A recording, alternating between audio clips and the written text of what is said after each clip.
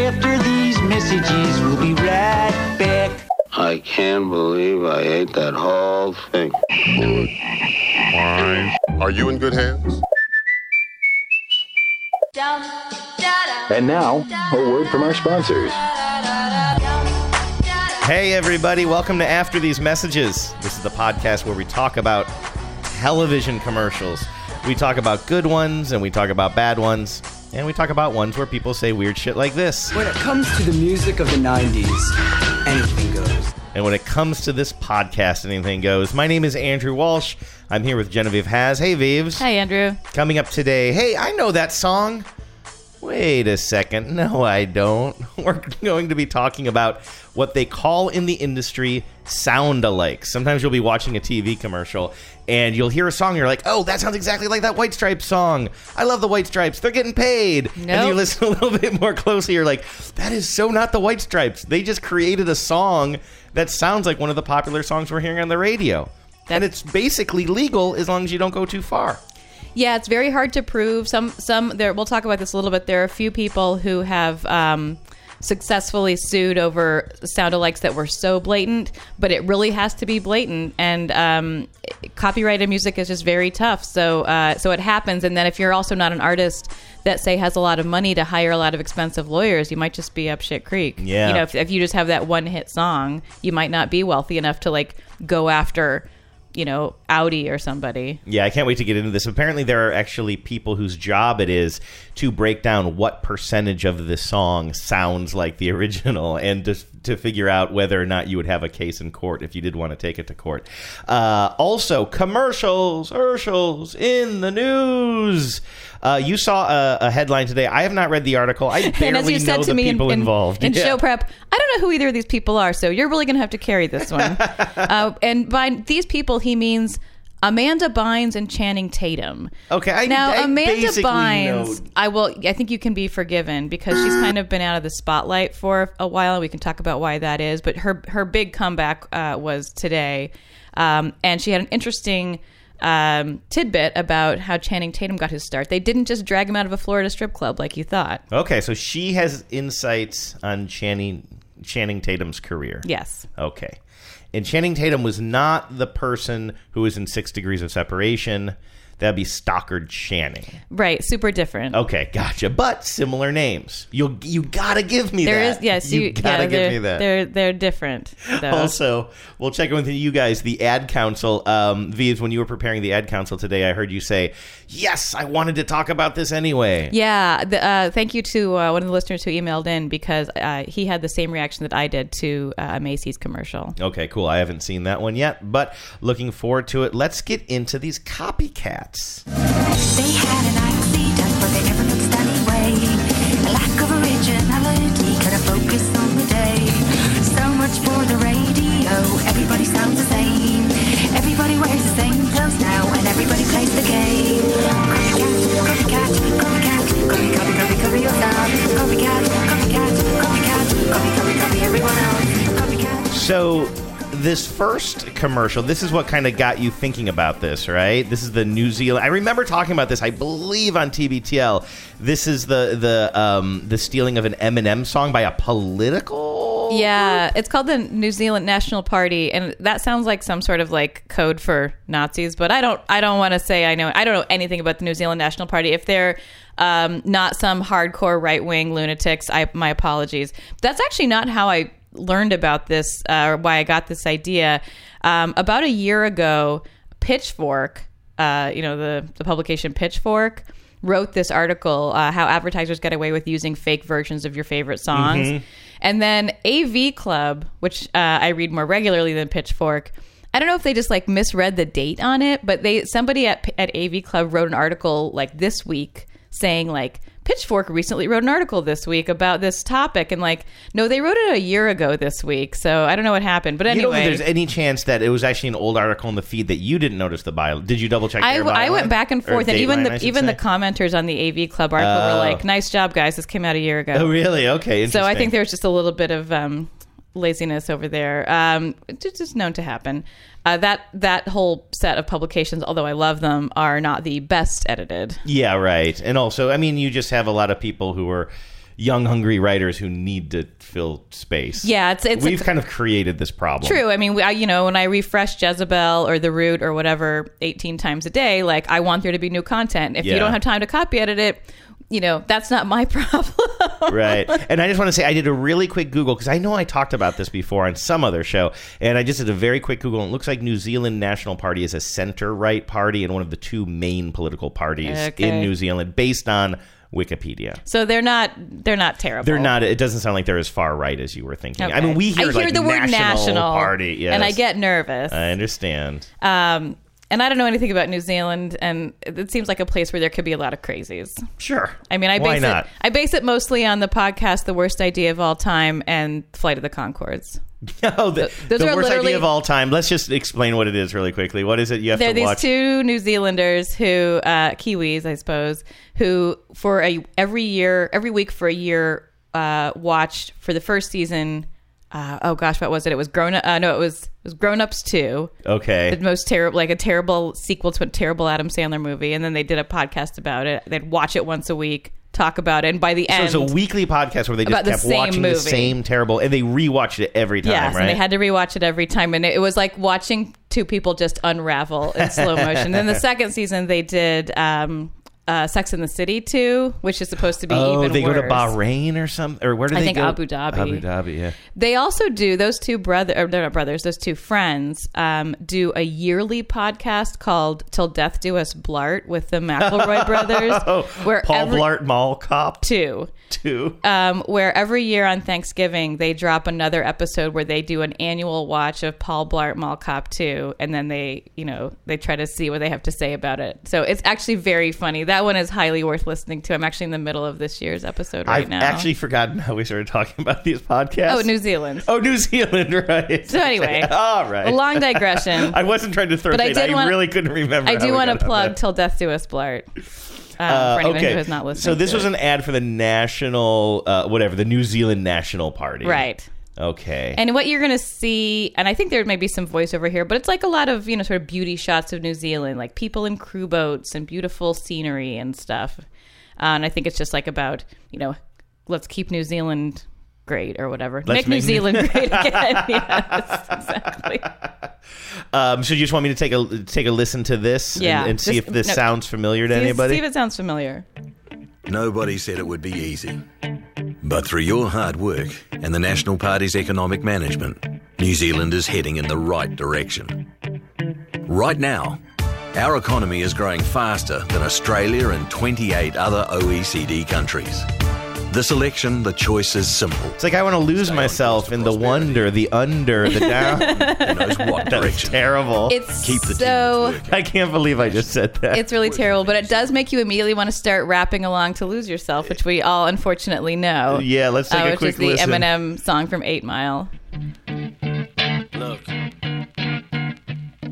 if you had one shot, one opportunity to leave Australia, seize everything you ever wanted in one moment, would you capture it? Just let it slip.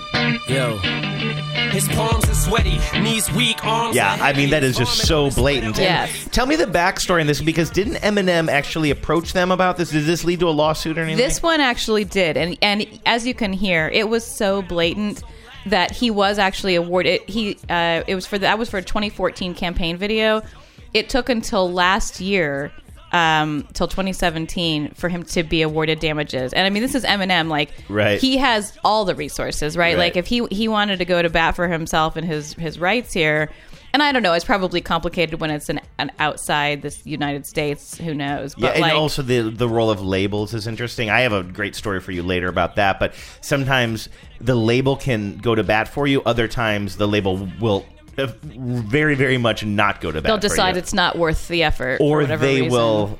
They'll own the rights to the song. Sometimes the artists don't own the rights to the song, and the label's getting paid, and the artist will be like, but they're doing an imitation of me. I have a great example of that later on. Well, anyway, he was awarded 600,000 New Zealand dollars. Okay. Which, I don't know, what is that, like 50 grand? I think it's Probably more than that. I have no idea. That was just a Joking. mean thing to say about New Zealand's currency. Wow. Now, I did not know about. I remembered that story from somewhere, probably back in I'm sure it made the 2014. news a year ago. Yeah. Now, I actually think we were in LA at the time. Why, it should have been a commercials in the news. Now it's should a have commercials in history. Yeah, we need a new sounder. Mason, we need a new sounder. Now, I did not know about this one, though. You also threw this Audi commercial in here. This was in the same Pitchfork article that I am ripping off the rippers off of. This show is all about stealing Well, at least we're crediting. people's intellectual property. This is an Audi ad that I think is arguably almost as bad. And this one starts slow, but actually if you listen to the full track of Lose Yourself, Lose Yourself also, like, I don't know if it's like the soundtrack version is different from the radio version, but the soundtrack version starts off like, if you want to just give it a play, you can kind of hear how it sounds. So this is the original Lose Yourself. This is the intro to Oh yeah, there's like a sad piano at the beginning because he's poor. I'm poor. Help me, I'm poor. What is that from? Bridesmaids. Oh, yeah.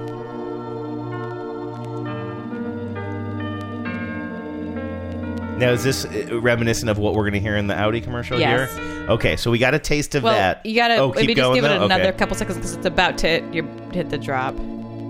Get your glow sticks.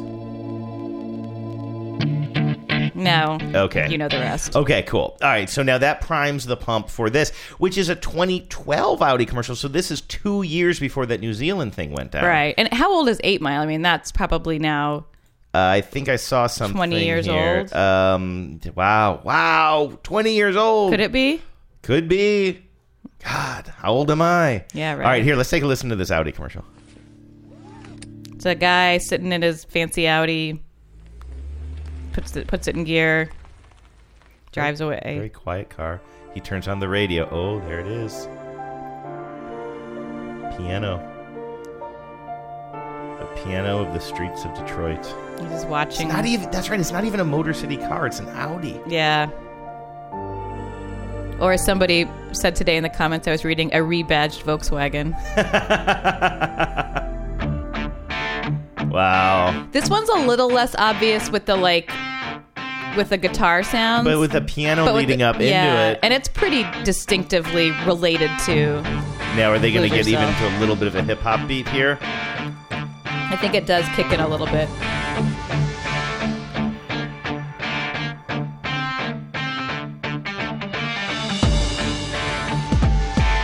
So it's not Just quite a as much little of a bit, driving yeah. beat, but you hear it. I mean, it's all related. It's all... Yeah. There's no person on earth. I mean, the thing about a song like Lose Yourself, like copying it, is like...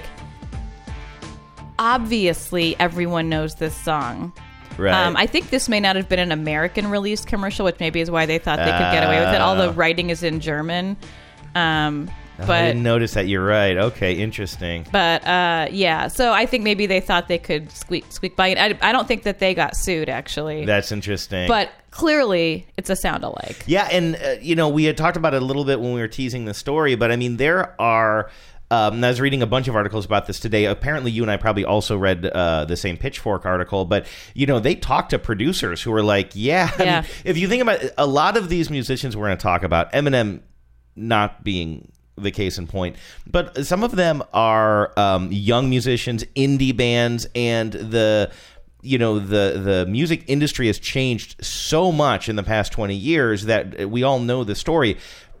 Bands have really started relying on getting their commercials sold getting their songs sold to ad agencies for commercials. And it's not even seen as selling out anymore. It's just how you make money. Yeah, like we talked about how like the Doors back in the 60s would sell their music to Tide or whatever the shit.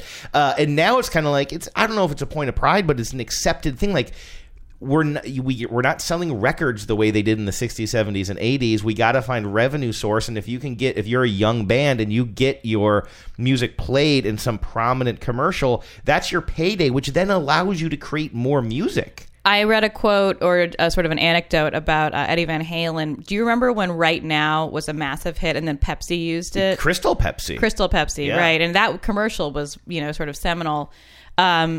And I read in something I was reading today that he basically said, yeah, they approached us about it. If we had said no, they would have gone out and found a sound-alike. We thought, might as well, why don't we just get paid for it? Yeah. And that I think that was Eddie Van Halen. It might have been the Red Rocker. That was back in the day when these things were a little bit more, they were looked at more as selling out. As a matter of fact, one thing I stumbled on today was even Trent Reznor last year making fun of some band for selling, some indie band for selling their song to some huge conglomerate for a commercial.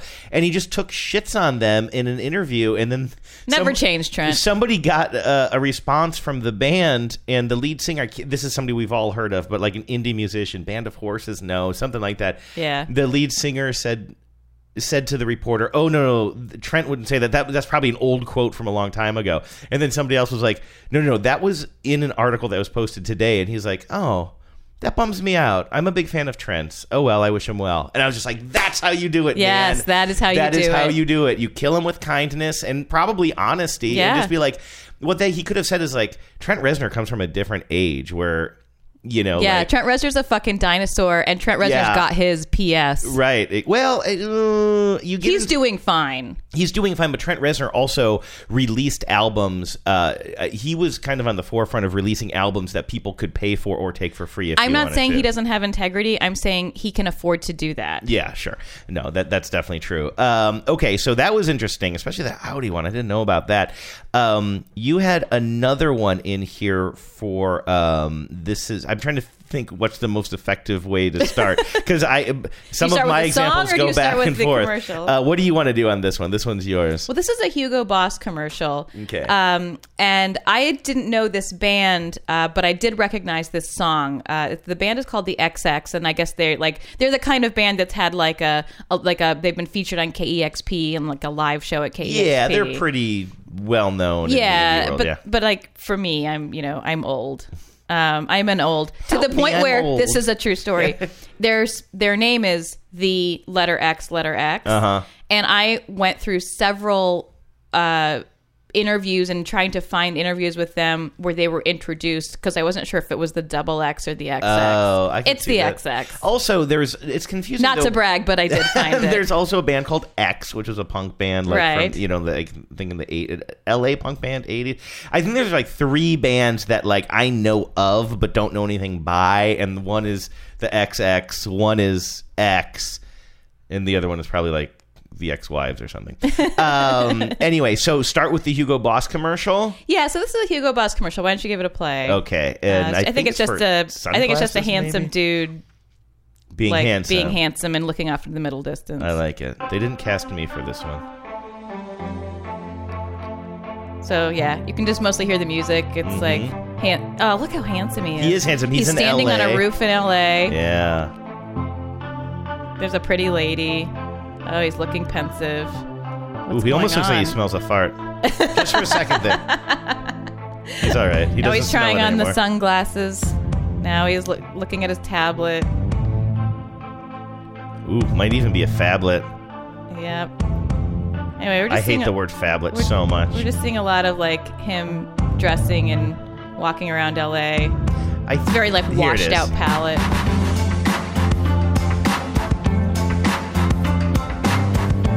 Kind of a long one. Yeah. I don't know if you want to see okay, but I just wanted to hear it kick in there. So that is the song that is used in this Hugo Boss commercial. And as you said, this is a direct ripoff of this song by the XX, which is called Intro. Do you mind if I just play it, or do you have anything you want to say about it? No, obviously I know very little about this band. All right, let's take a listen. My God. I mean, to the point where I couldn't believe it wasn't their song. I can't believe that they, if you had the money to get the lawyers to do it, I feel like this one, they could have reached a settlement in court.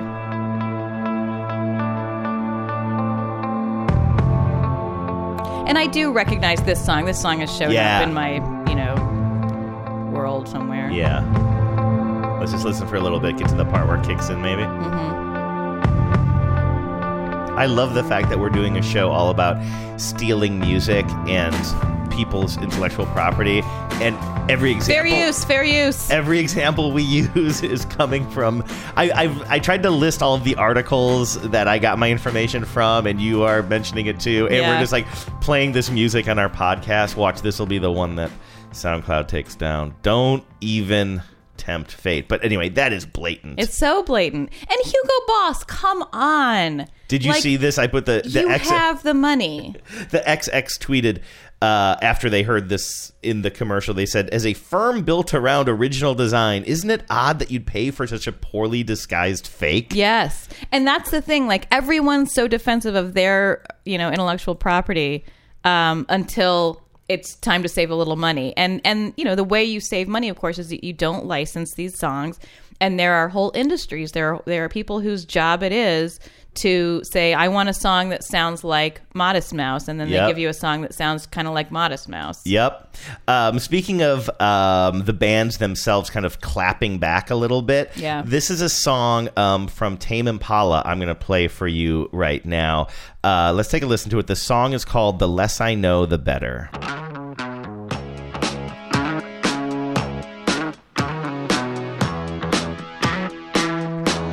This video, by the way, starts off, I cut into it. It starts off very dirty. Really? Very dirty. I am an old man and I'm clutching my pearls. All I'm seeing are some sort of cheerleader types doing ribbon dancing. There is, what is the word I'm looking for? Not implied, but... Simulated? Simulated cunnilingus. Ooh, dirty. Yes. I'm also going to start a band called Simulated Cunnilingus.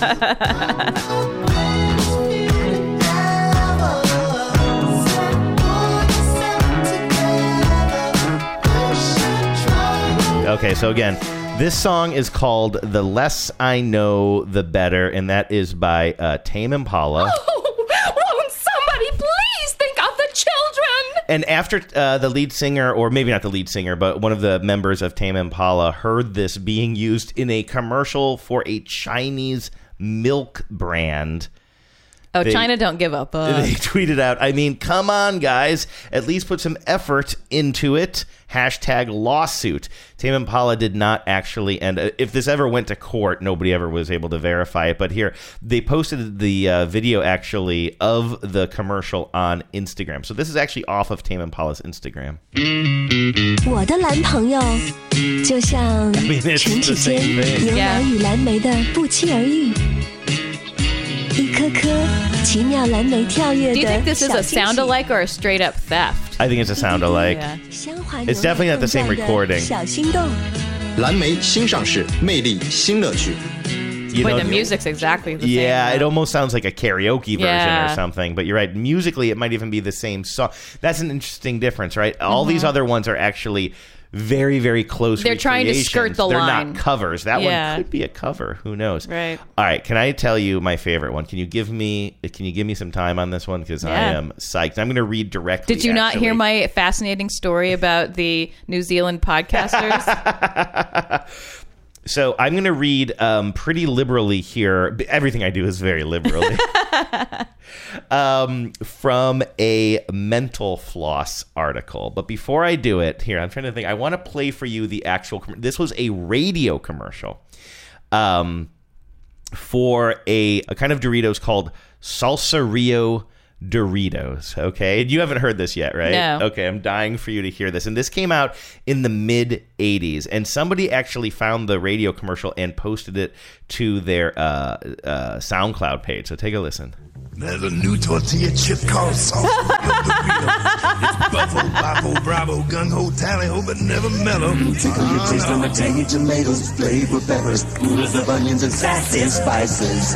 A new Salsa Rio Doritos. Now that tongue tickler's quite a stickler. It's confounding, resounding, perplexing, complex, and involuted, convoluted, but it sure feels good. All right. Tickle your taste on the tangy tomatoes. Now, you're not a huge Tom Waits person, but even you obviously recognize it. I can recognize a Tom Waits voice. But it's also it's based on a very specific song I'll tell you about. Everybody go up and go to Rio. Salsa Rio, everybody. Taste on the tangy tomatoes, flavor peppers, oodles of onions and sassy spices. A new Salsa Rio Doritos. Yeah, try them, buy them, get them, got them. Everybody go. You don't mama say so and so and so and so it goes. Salsa Rio flavored Doritos, cran tortilla chips. Yeah. Okay, this is a fascinating story, and I will tell you a little bit of background on it. Tom Waits actually did do a commercial at one point. I can't remember what the product was, and I think it was in the early 80s. It was 1981, and he hated it. So he made a point of saying, I'm never doing commercials again. Uh-huh. That was it, and he made a stance on it. And then, apparently, he was in a radio station doing an interview, and during the commercial break, this thing came on the air. That's how he heard it? And he was just floored. So here, let me read to you the story. That's again, unreal. Heavily picked up from writer Nick Kepler, who wrote this up in a Mental Floss article. I recommend it. Yeah, this episode should be called Crediting Our Sources. Yes.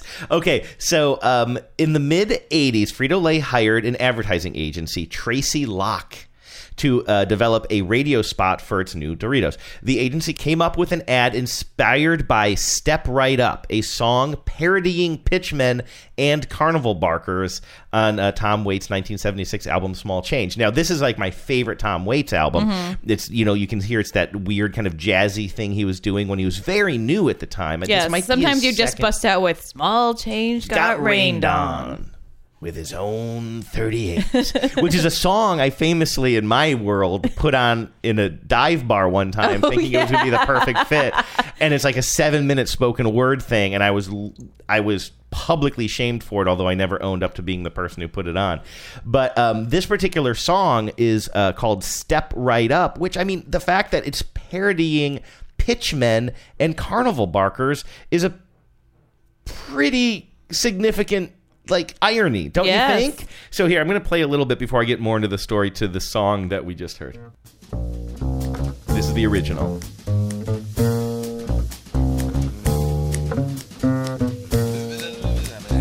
A little bit of scatting. I mean, you got to scat to warm up. Step right up. Step right up. Everyone's a winner. Bargains galore. That's right, you too can be the proud owner. The quality goes in before the name goes on. 1/10 of a dollar, 1/10 of a dollar. It goes on. If I played more of it, you would hear, I think, even maybe some actual product name dropping. But I also think if I played more of it, you'll break up with me. But yeah. I love that shit. So anyway. So that's the song that they decide that they want to tap the vibe of that. The agency actually specifically says that. According to subsequent court documents, a copywriter played the song to Frito-Lay execs to, quote, demonstrate the feeling the commercial would capture. Frito-Lay said, yup, let's go for it. Tracy Locke, the agency, auditioned a number of people, like these haggard-voiced, bluesy singers. And a recording engineer working on the project recommended a guy named Stephen Carter, who's a Dallas musician who had performed Waits songs for years and even did an impersonation of. So they actually hired an impersonator, essentially, to do this. This raises an interesting question. I don't want to interrupt your flow, but I have to say this. Stephen, we've all been to shows where there's like a cover, like impersonators, cover bands.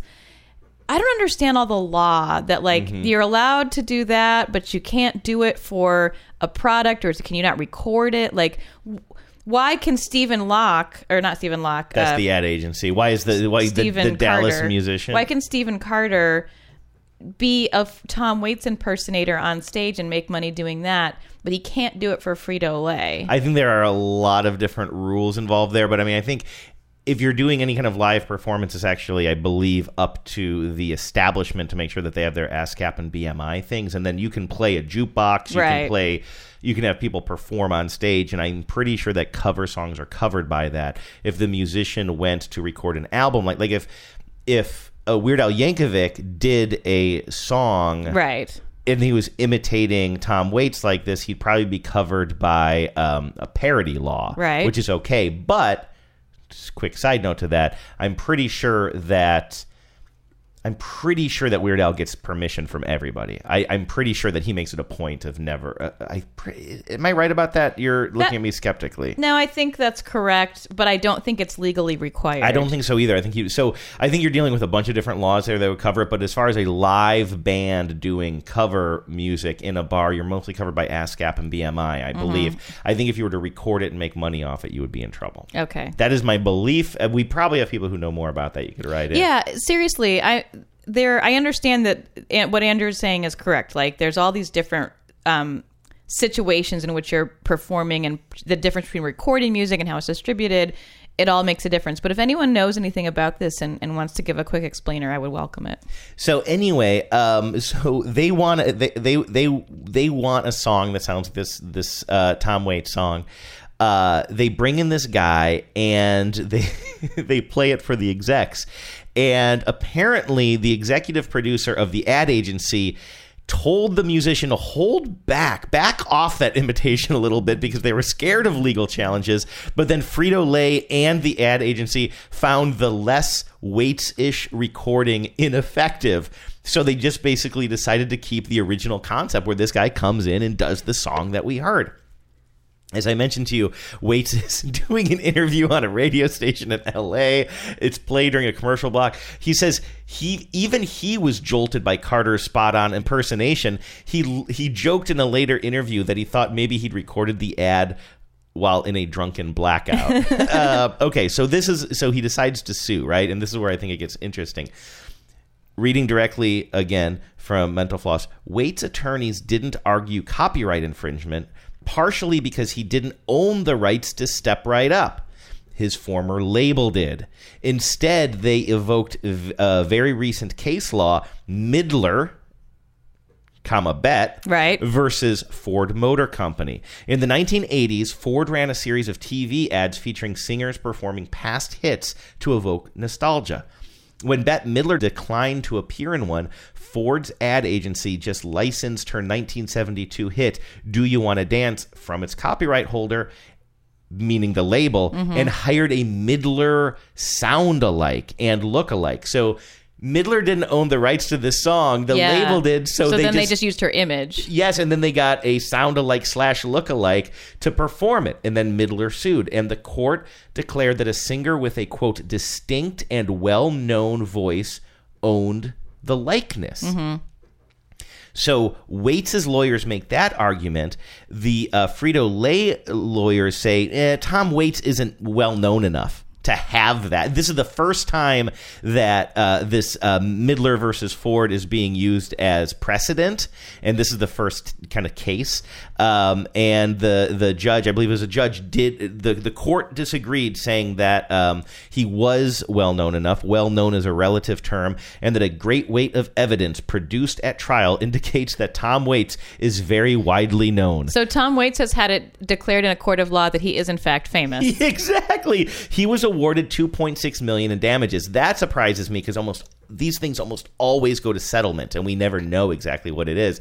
But it sounds like he straight up won this one under the precedent of Midler versus Ford Motor Company. That's interesting. Thank you for looking that up. Are you at all curious to hear the Ford Motor Company car yes. commercial where they were selling a Mercury Sable, which is like the most unsexy of cars, right? And so here's their commercial. This is from 1986. This is a Bette Midler sound-alike, and the song is Do You Want to Dance?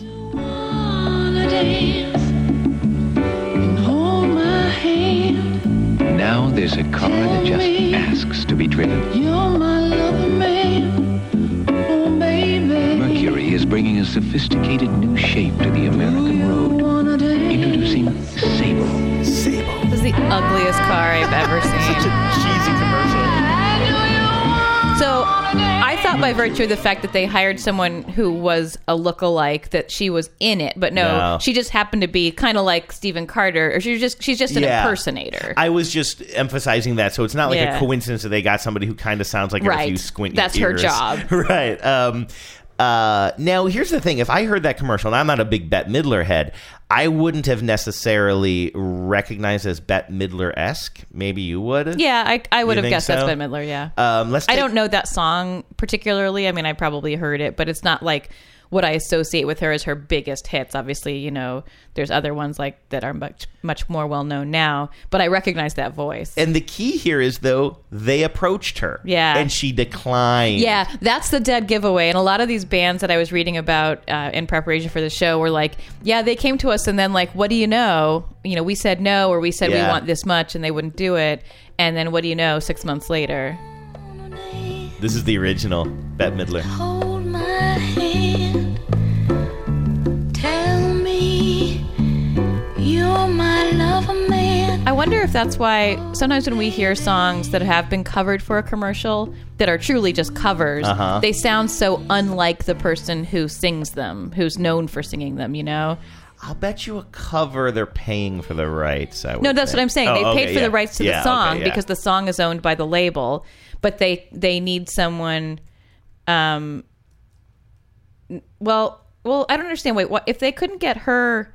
If they could get the song from the label, why didn't they just play the version of the song that has her on it? Why do they need to have it covered? I may have misstated. In this case, somebody owns the copyright to the song and the lyrics, but it was a classic song, so it might not have been a label. It might have been somebody else's estate. Oh, someone like literally owns I don't think it maybe the notes. I don't think she wrote this song. I don't think it's a Bette Midler original song. So sorry if I misled that. I think I did say that the label owned it, but it might have been a different rights holder. Just somebody owned the rights holder to the song. Yeah. Well, I wonder if there are songs like that, because occasionally you'll hear a song that's just like, why would they choose to play this terrible? There was a one recently where I was like, yeah, why would they think they could improve? I think it was like a Rolling Stones song, maybe, where I was like, this is terrible. And I wonder if maybe it's because, well, now surely the Stones own all their stuff now. I don't know. It gets really complicated. Yeah. Maybe they don't own their earlier stuff. Who knows? Of course, all of this talk, this is not a ripoff. This was actually the band of Montreal. Again, a very prolific but very indie band. We've talked about this on the show before. Really? Yeah.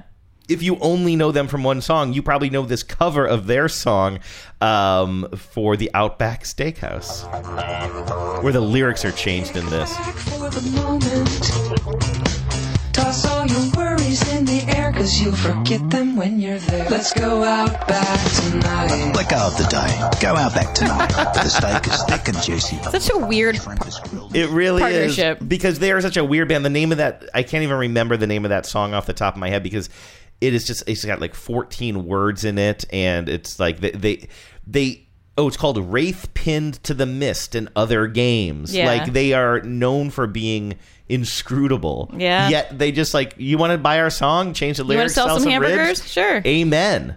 Anyway, okay, I have some more stories for you. Can you tell I'm really into this? Yeah. Well, I got a whole bunch here, but let's go to... Well, I'm going to save the best for last. So let's just zip through a couple of these quickly. Do you remember the Sprint cut your bill in half commercials? Sure. I hated those Yeah, that commercials. people would like go after they would physically cut their bill with like a knife or a chainsaw or something. Yes, which just always... I just always hated it because it seemed like they were using these big tools to cut little pieces of paper, and it seemed... They were trying to seem kind of... I don't know, macho or something, but it seemed almost ineffective to me because it's like this tiny little piece of paper. But anyway, here's one of the songs used. Like when Job tries to throw that envelope in the sea. Yes, thank you. That's exactly the vibe I'm trying to talk about. What's that in your hand? My AT&T cell phone bill. Verizon bill? Yeah. That's cool. No. How much you spend per month? $110. Just me, $120. $260. What if Sprint could cut your rate plan in half and give you unlimited talk and text in the U.S. and match your That data? bass line doing anything to you? I am done with AT&T. Oh, yeah. What do I know it from? It's changed a little bit. Take a listen to this. Oh, yeah. This takes a while to build up.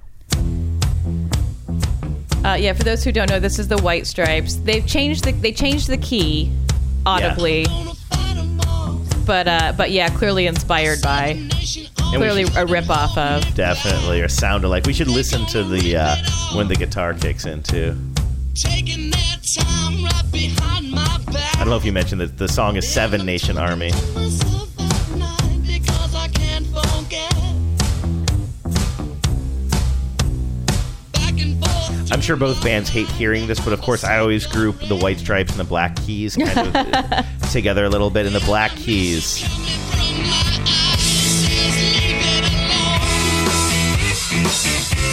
Yeah, very much that Sprint commercial. yeah. So I mentioned the Black Keys.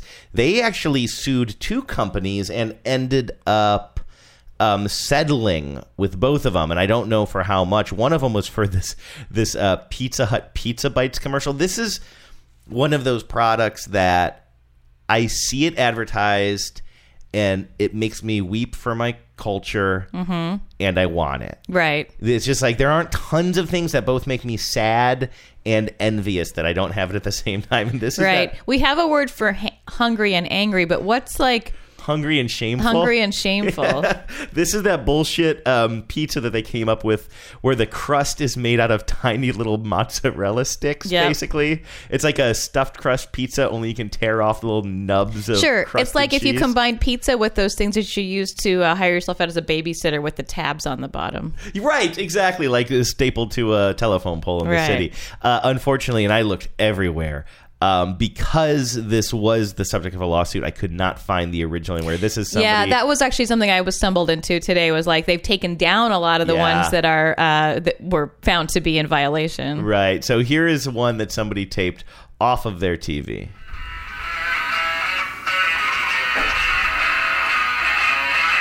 When it comes to delicious pizza creations, Pizza Hut never stops striving to bring you greatness. That's why we created the Cheesy Bites Pizza. We surrounded your favorite pizza with 28 cheese-filled miracles of taste. It's important to hear that tone of the guitar that it takes in the background later on. I know that's really hard to hear. But because, I mean, think about the Black Keys and the White Stripes. They are based so much on just like kind of classic blues rock, right? Yeah. And so it's harder to make an argument of infringement. But when you hear that sound, that particular tone, which I don't know if that was, I honestly don't even know if that was a guitar or a keyboard that we were hearing there. Take a listen to the Black Keys. This song is called Gold on the Ceiling.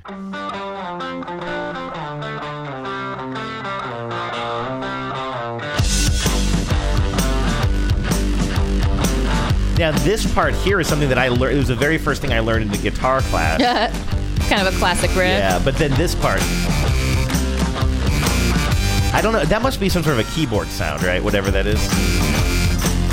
Sure. Anyway, so clearly a violation there. I'm sorry you couldn't hear the Pizza Hut one. They also sued Home Depot over another one of their songs off of this album El Camino that came out, I want to say like 2014. It was huge. For this little Akron band, they just suddenly had this album out where it seemed like you couldn't escape it. Yeah. And they got big real fast. Like we saw them in concert years ago. Oh, that's right, in Boston. That's how long ago that was. That's right, in that smallish theater off of the Common there. Man, I forgot about that. That's why it's fun to do the show with you. I wonder if we have any listeners. Doesn't matter. All right, so this is my last one. I'm sorry, this was your idea, and then I started digging in. I'm so glad you ran with it because I was sort of like just noodling around with it, and it just was like an idea that I got based on that article that I read, and then I couldn't find a bunch of. And I think it stuck with me because there is a commercial that's out right now that has like a piano line that. It's not a rip-off. Like I should say, it's not something that's so recognizable that it's obviously something else, but it reminds me of some song, and it's like stuck in the back of my head, and I can't place what song it is that I'm hearing. Almost like a ghost image. Yeah, and so it's just sort of been in my head that there's like that this is kind of a thing that happens. Well, let me start by playing this for you. This is a song by Beach House, a good example of a successful but smallish independent band based when you compare them to, they're like a dream pop band. They're certainly no Lady Gaga or U2. And I'm going to play this song for you. It's called Take Care.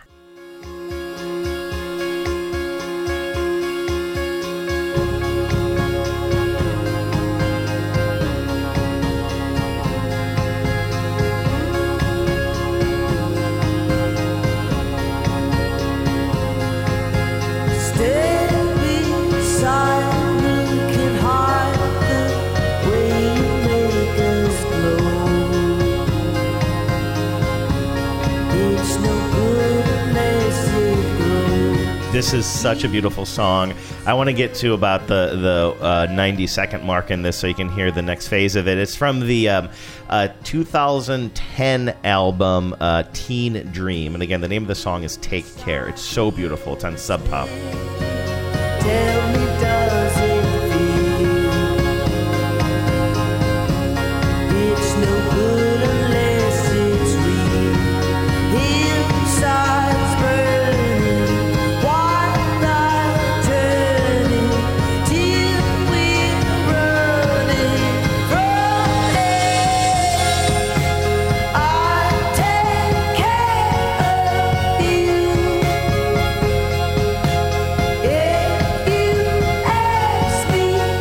Okay, so you get a little taste of the hook there. Just, I mean, arresting, isn't it? Yeah, it's beautiful. I love it so much. Okay, this is taken from the Wall Street Journal,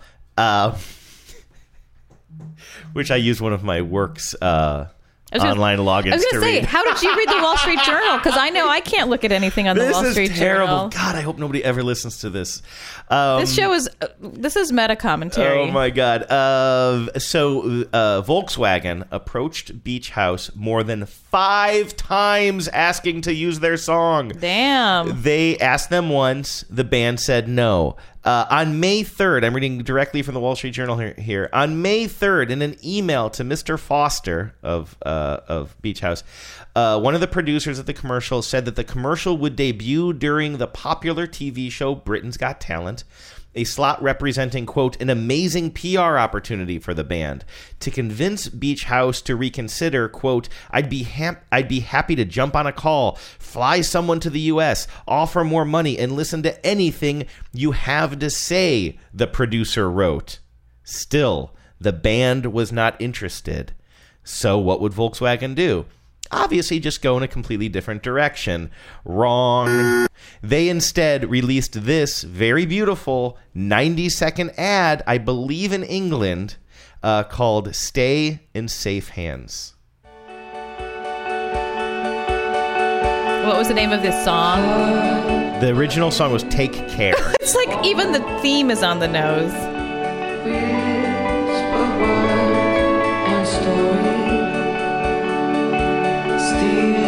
This is one of those daddy-daughter ads we talked about. She's growing up. From the actual description. Shows the evolving relationship of a protective father and his daughter. So I'll watch over you. I'll take care of you. Isn't that the original lyrics? God, how shameless. What did they just think that Beach House would be powerless to act if they did this? I guess so. I can't. I'm going to go back to my notes here. This makes me hate Volkswagen I know. more than the gas scandal. I'm serious.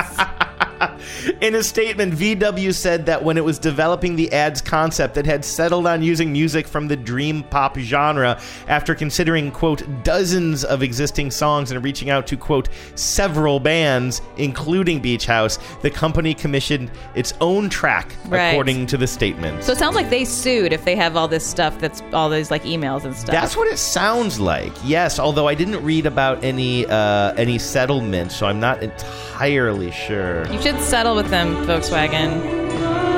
You're being dicks. That's from 2012. Then I don't have it in my notes anymore. When you look up one of these versions of the commercial, in the comments, you just have all these pissed off Beach House fans, and somebody listed the name of you can actually just like listen to this song. It's like, it's got some, it's called Take Care, or no, it's called Safe Hands, I think, but it's like by some music house that sounds it's by sort Lake of like Cabin. a band. By Lake Cabin. Duh, they're one of my favorite bands. Commercials in the news.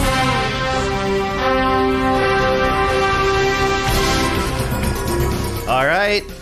As we heard, it's time for commercials in the news, and you have some headline involving a bunch of people nobody's ever heard of. Yes. So Amanda Bynes, she was a Disney teen, child actress, became a huge, I'm sorry, not Disney, Nickelodeon, but she was a massive hit on Nickelodeon. She went from being like in an ensemble cast, in like a skit show, We're a little too old for her to have been like a big presence in our childhood, but like maybe people 10 years younger than us will definitely know who she was. But she vastly exceeded, expectations. She was in some commercials herself. She was in like a Nestle commercial and a Barbie commercial, but she quickly moved on to doing drugs and alcohol. Well, that's later. But first she was in this Nickelodeon show. Then she had her own show called, I think, like the Amanda Show. It was like they based it on the Carol Burnett Show. That's how much talent this girl had. It was specifically based on that. It was like it was like the same premise, Interesting. not premise, but it was the same like structure. It was inspired by. She did a movie called What a Girl Wants. She was in a TV show with Jenny Garth called.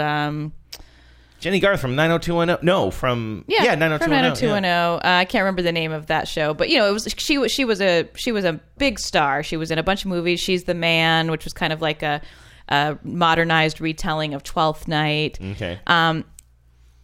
So, do you remember Paper Magazine? They famously did the Kim Kardashian break the internet. Oh, I wouldn't have associated them with that, but I do know of Paper Magazine, yeah. So they did this kind of cover story of Amanda Bynes that was released today that was kind of not as shocking photography wise as that, but it clearly it got a ton of press. It was kind of everywhere.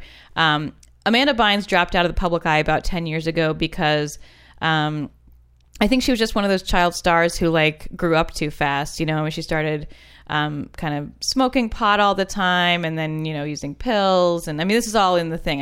This is her talking about this. And she also had some famous Twitter meltdowns and beefs, including telling Drake on Twitter saying on Twitter that she wanted Drake to murder her vagina. Does that ring any bells? Rings a bell. Yeah. Now we're in my part of Twitter. Yes. Yeah. She said she had a funny quote about that today. She said, at the time I was serious, but I was also on drugs. So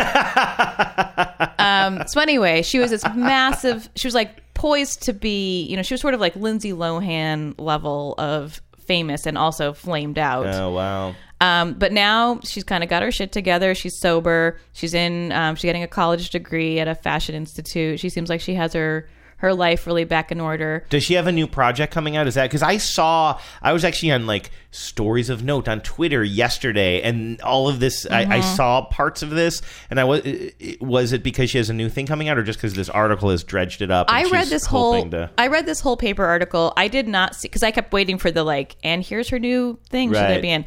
God friended me. Right. God Snapchatted me. My podcast is on life support. I need new listeners.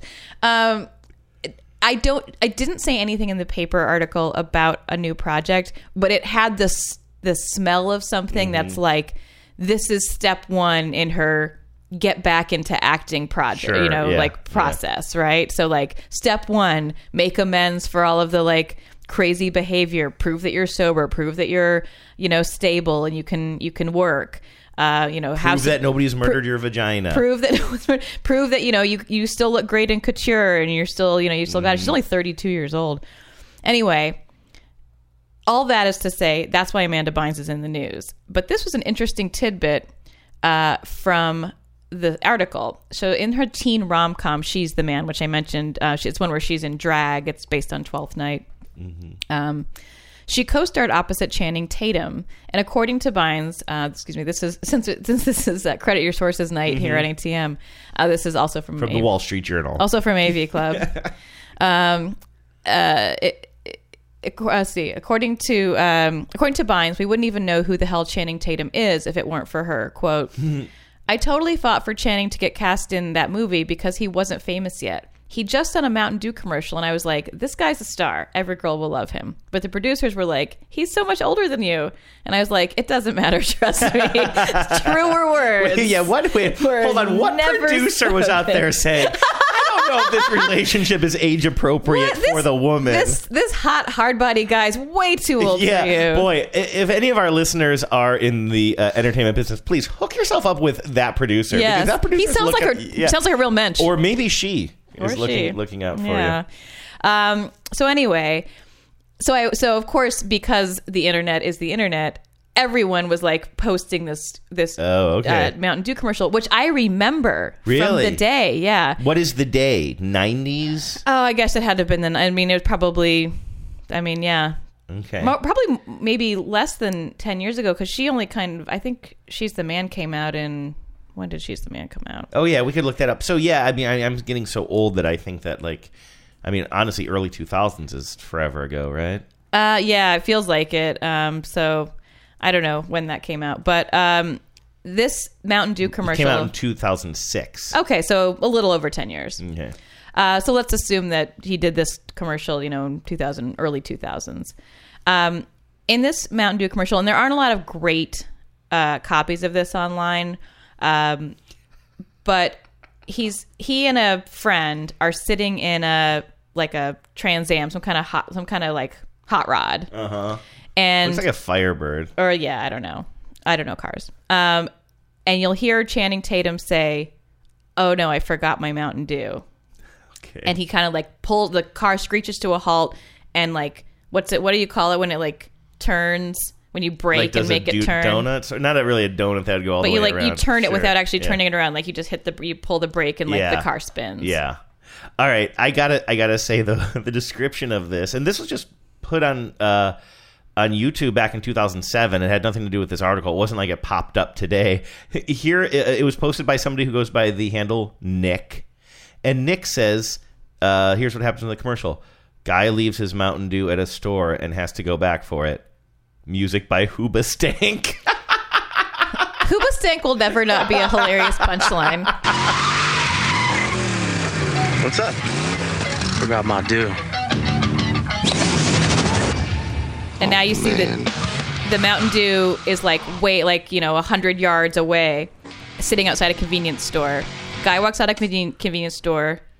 Another guy, just some other guy just picks it up. Yeah, picks it up, and he's going to drink it because it's a free Mountain Dew. Oh, my God. And as he's about to drink it, the car, drives over a ramp, flips over.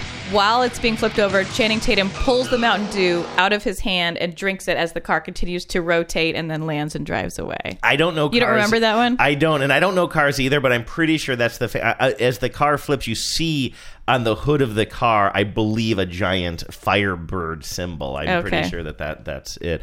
But no, I did not. So he is smoldering, though, in that. Certainly. He is. I mean, he's very, you know how Channing Tatum looks. If, like me, you saw Magic Mike.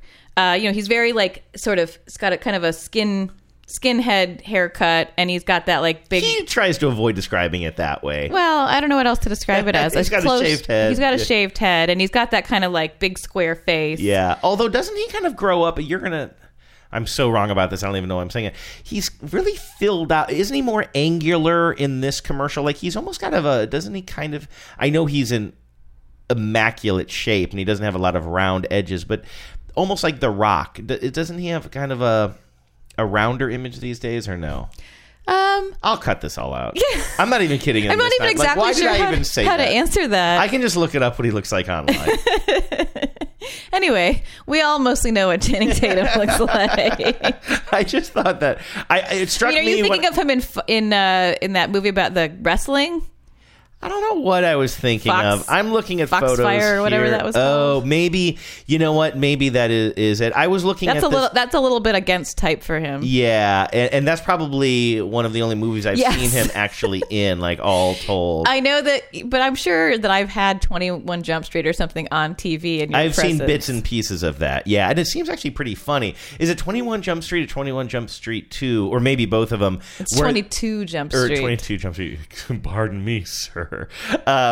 Is that is the plot of both of them, or the underlying joke of both of them, that the cool kids are actually really woke and interesting? Why are you beating up? That's a big joke in the first one. The main joke of both of them is that these obviously adult men are pretending to go to high school and then college. And the second one is a dumb sequel, but the girl Jillian from Workaholics, who we love her so much. She's in that only to say to Jonah Hill at every opportunity, you're obviously an adult. What are you doing here? And it's like, that's her only role, but it's so good. The actress's name is Jillian Bell. I just looked it up. Why don't we see more of her? She was so fantastic. in Idiot Sitter for a long time, which I believe ended up becoming, I think that was on TV for 1, maybe 2 seasons. Then I think season 3 became a web-only thing. And even though I pay $400 a month for cable, was somehow locked out of Comedy Central's app. That's why I'm at the point where like we pay so much we have so many media subscriptions. Someone said to me the other day, like, oh, you should get blah blah blah. It's only like, $6 a month, and I was like, no more. Everybody's talking at me. I don't hear words they're saying, only the echoes of my mind. What a fun show. But it's not over yet. I honestly just took a moment to say what I was thinking, which is I'm having a blast tonight. This was a fun show. Thanks for helping me produce it. Sure, yeah, no, it was a good team effort today. So what's in the old mailbag? Well, this is an email from listener Thomas, and he noticed the same thing that I noticed about a recent Macy's commercial.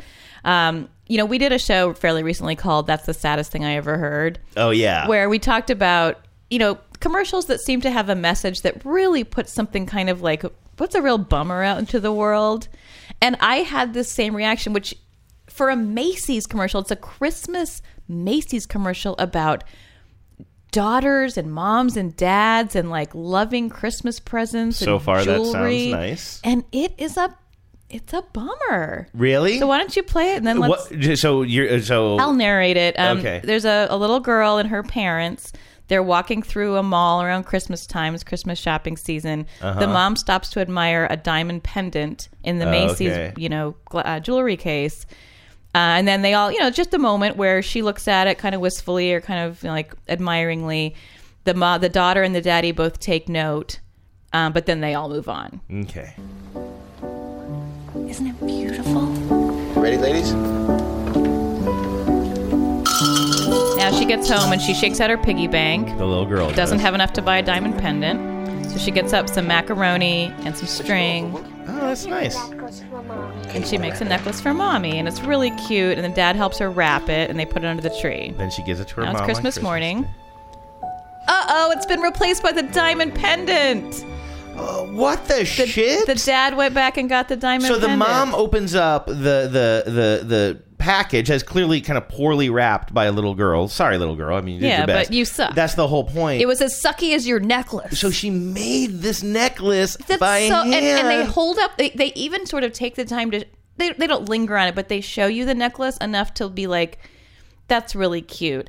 I think the way to save this... Well, let me just say... To be very clear, then at the very, very end, I mean, clearly what happened was sometime in the middle of the night, Santa, a.k.a. Asshole Dad, reopened up the package that his daughter made, put the expensive diamond necklace in there, wrapped it back up so it looked like the little girl did it. And then at the very end, we see a shot of the little girl hugging her mom, and we only see the back of the mom's head, and we see the little girl's face. And I'll tell you what, the little girl does not seem super psyched about this, does she? Or am I looking into this too much? Let's take it again. She looks like sort of like surprised. She looks surprised when she first pulls it out, but then during the hug, I don't know, the look on her face is a little bit like she's taking it all in. It's a little ambiguous. It's a little ambiguous. But anyway, because it really teaches the wrong lesson about what gifts mean for kids. Well, that's what Thomas had to say. He said, thanks, Macy's, for reminding us what Christmas is all about. Rampant consumerism. It's the thought that counts, only if that thought is diamonds, kid. Wow, that is a real bummer. That's the reaction that I had too, Thomas. I think this would have been such an easy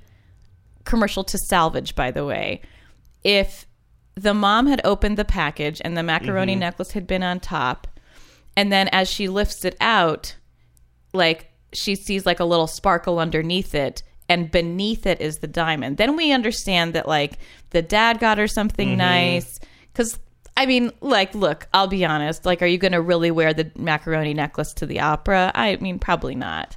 But let us see that she got. I mean, I think we can assume that she got them both. That, like, the little girl's work went into it. But like, somehow have them be in tandem. It just seems like such a miss. Maybe even in separate packages. Maybe she opens I'm trying to think, in a certain way it would be nice if she opens the diamond one first and likes it, and then opens the one from her daughter next and likes it even more. But then you're kind of selling macaroni necklaces and not diamond necklaces at that point. Now, I mean, Berea might want to get in on that action. What's Berea? Or Barilla, the pasta company. I agree. I think that this was like a botched execution of like a reasonably good idea. Hey, where's the necklace that the little girl stayed up all night working? Did he just toss it? Did he throw it away? Yeah. Did he boil it and eat it? Yeah, and that would have been great if like the little girl looks down in horror at her macaroni and cheese.